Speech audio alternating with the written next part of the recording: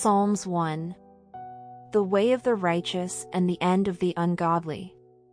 Blessed is the man who walks not in the counsel of the ungodly, nor stands in the path of sinners, nor sits in the seat of the scornful.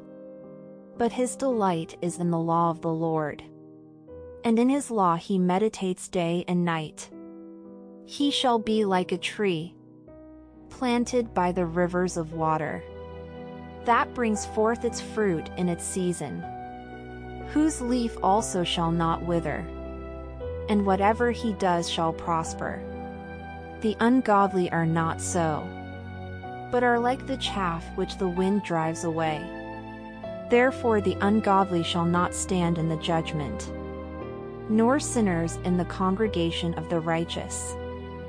For the Lord knows the way of the righteous, but the way of the ungodly shall perish. Today's Daily Prayer, January 1st. Our Father in heaven, may your name be honored. May your kingdom come and your will be done on earth as in heaven.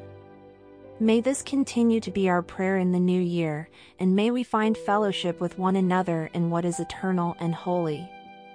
Bless us on our earthly pilgrimage so that we may remain free from all bondage, able to thank you day and night for all the good you do, even when things look very dark.